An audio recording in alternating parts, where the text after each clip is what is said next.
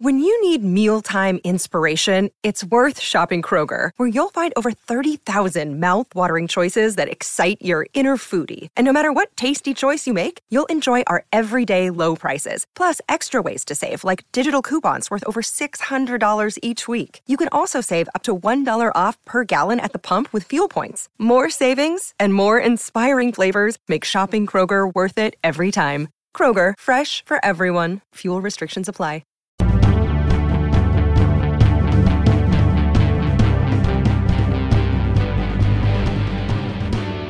Hello and welcome to Steelers Today. He's Dale Lawley. I'm Dan Kovacevic. We're both from DK Pittsburgh Sports. We're here at Steelers HQ, and the Steelers are a couple of days away from the Charlotte game. Is there anything for anybody to prove in this game, Dale? Nah. Okay. All right. Nah. Okay. Well, let's talk about some of what went on here today on the South Side. It was a day for the secondary really to speak up more than anyone else. Teryl Austin. We heard from James Pierre, who's not a guy that a lot of fans are probably all that familiar with. He kind of gradually, quietly took over the position late last season, meaning right outside corner, whenever Nelson was hurt. What do we know about his status right now? At this point, it certainly looks like he's going to be the guy that comes on the field in the nickel. We'll see. There's still time before all that happens, and Teryl Austin wasn't ready to proclaim that Cam Sutton is going to move inside on a regular basis. I think ideally they'd still like Antoine Brooks to be that guy. But James Pierre has played well in this camp, played well in the preseason, and maybe he's their third best cornerback. Are they kind of forcing this issue, Dale, with the Mike Hilton thing? I mean, I get Hilton was valuable. We all saw that, okay? And I appreciate and respect everything that he did here and what a wild card he was, especially when it came to blitzing the quarterback. I mean, run stopping, too, a pretty dynamic player. But if you don't have him, you don't have him. Yeah, but I think they might have him in Antoine Brooks, and so they're going to give that every opportunity to do that. When I say nobody has anything to prove in this last preseason game, Antoine Brooks actually does. Yeah. You mean that he can get on the field? I think he's going to be on the field. I think he's going to crawl onto the field if he has to. And they need him to do that because it's not just about playing 5 defensive backs. It's about being able to play 6. Again, they're going to play the Buffalo Bills in Week 1.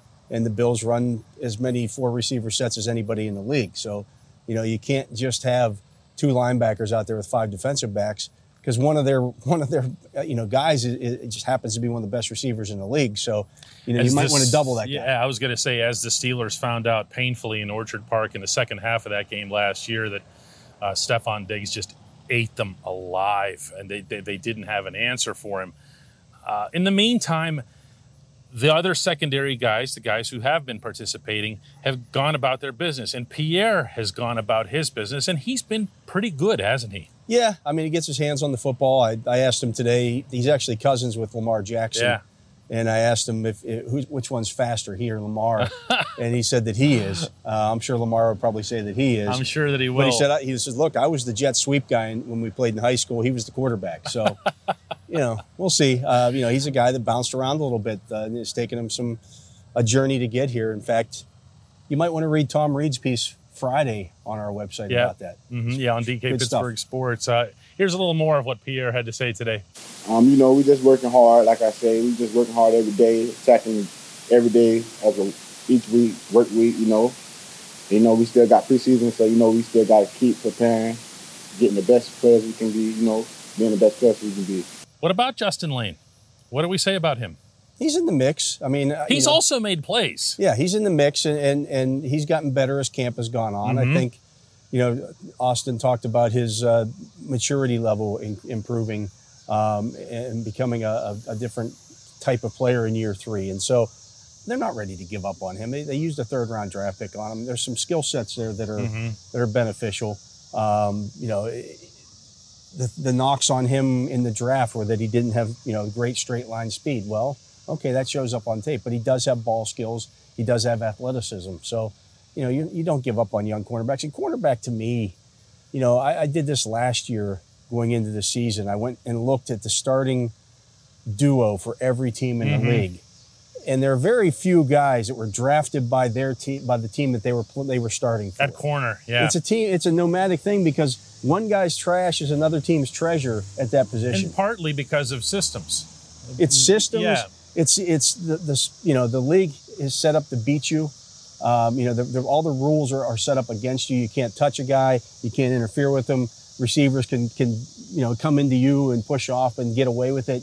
You can't you can't even breathe on them. So you're set up to fail in this league. And so that's why you see guys, Eli Apple to me is the perfect example. He was a first-round draft pick that's been on like 6 different teams now, but he still gets a paycheck in this league. And people say, well, he stinks. But he starts for like every team that he's on. That's the nature of cornerback in the NFL. They have different options back there, but one of the things that they don't have an option to do, at least not on any regular basis, the way the Steelers system is set up, is they don't want to do a whole lot of double teaming. They'd rather free up Minkah Fitzpatrick, and that was, for whatever you could say, and everyone's got a different opinion on what Steven Nelson brought. I thought he was a lot better in 2019 than he was in 2020. But Nelson did manage his side of the field, and that's what they're looking for more than anything else from this position, isn't it? Yeah, and I mean, with their pass rush, they had 50, you want to render it moot. Yeah, they had 56 sacks last year. They're going to get pressure on the quarterback, so it's not like you need a guy to cover for 4 or 5 seconds. You need that quick, immediate 2 seconds and not let the quarterback get rid of the football and make him hold it for just that extra half second to allow the pass rush to get there. When we come back, the never-ending question of the offensive line.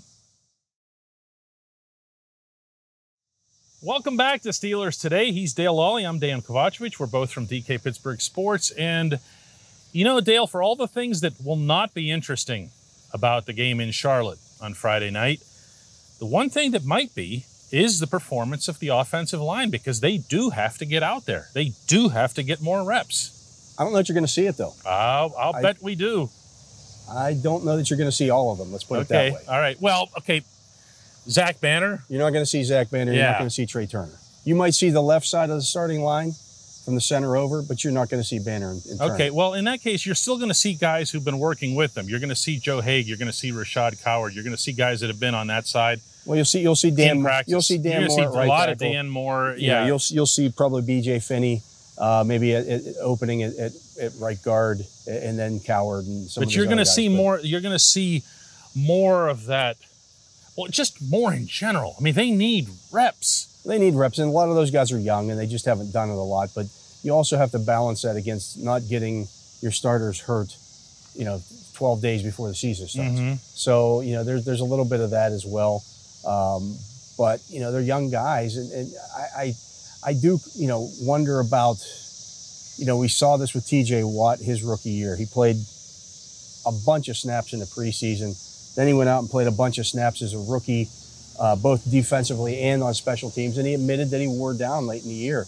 Can't afford for Kendrick Green, for example, to wear down late in the year. No, that's fair. I mean, I just don't think that that's necessarily what you want to happen there. But I get the idea that you have to continue to get those guys reps, because every time they're on the field, they're going to get better. But is it worth it against Carolina's third-team guys? Yeah, they should go out there and dominate those guys. Right, in theory. Here's some of what Green had to say today. Just a lot of technical things, but I feel like effort wasn't one thing that Coach corrected us on, and I feel like you can always start with that. But yeah, we're definitely not satisfied. I wouldn't say that at all. So we're gonna, we're coming out here, we're sharpening the axe every day. How have they looked so far? I mean, where are they? It's really hard to answer, isn't it? It is hard to answer because we just haven't seen enough. Seen enough. And I know people are saying, well, Najee Harris is only averaging 3.8 yards a carry. That doesn't mean anything. That means nothing to me, because he gets a carry here or 2 carries this week, like 3 carries the next week. That's not the kind of running back that he is. Well, he's a 230-pound running back. Those guys wear on a defense. So that 3-yard run that you had in the first quarter becomes a 6-yard run in the fourth quarter. Well, and he also showed the other day that he has some breakaway There's capability. Some juice there, so that right off the bat, your averages get really skewed as soon as you pop. Not that was on a pass play, but it was still 46 yards. He's able to make things happen. As he told us after the game, once he caught that ball, he said, I saw the edge and I knew I could hit it. Well, we didn't see the edge when he caught it. You know what I mean? He saw it and he went and got it. He's going to be able to do some special things. But measuring how the line does in front of him, Dale, just haven't been enough snaps. But to me, that in and of itself is a concern because we just don't know. It's been a concern. It was a concern when we started camp. It remains a concern. It's going to be a work in progress. It just is over the course of the season. I think for the Steelers, they're hoping that by November, that line is starting to gel into a pretty good group. You keep your head above water until that point and see what happens. Again, I think Harris helps that, him. I think your veteran quarterback helps that. Again, we've only seen that, for three possessions. Yeah, and the 2.17 second release time that he had last year. He's certainly no stranger to moving the ball quickly. And the other part is, too, as far as the offensive line goes and ways to hide them, so to speak, for lack of a better term, is all of this Matt Canada misdirection and I don't want to call it trickery because those of you who are dated with football will start thinking of Sam Weish. But it's more along the window dressing that causes a false step here or there.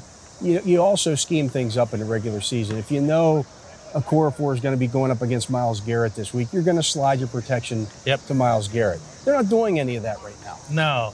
So they're not even doing the trickery stuff. No, they're not as doing Mike that. Tomlin has said, all their play calling is, to use his own term, vanilla.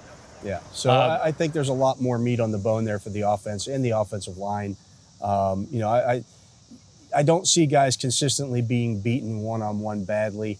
Roethlisberger was hit once in 10 pass attempts the other day. If they and do that even that wasn't it wasn't a hit. It was more a case where the guy came in like kind of after the ball was released and his left arm came across Ben's chest and Ben went back. But it didn't look like Ben didn't get leveled. Right. So I think it'll be fine.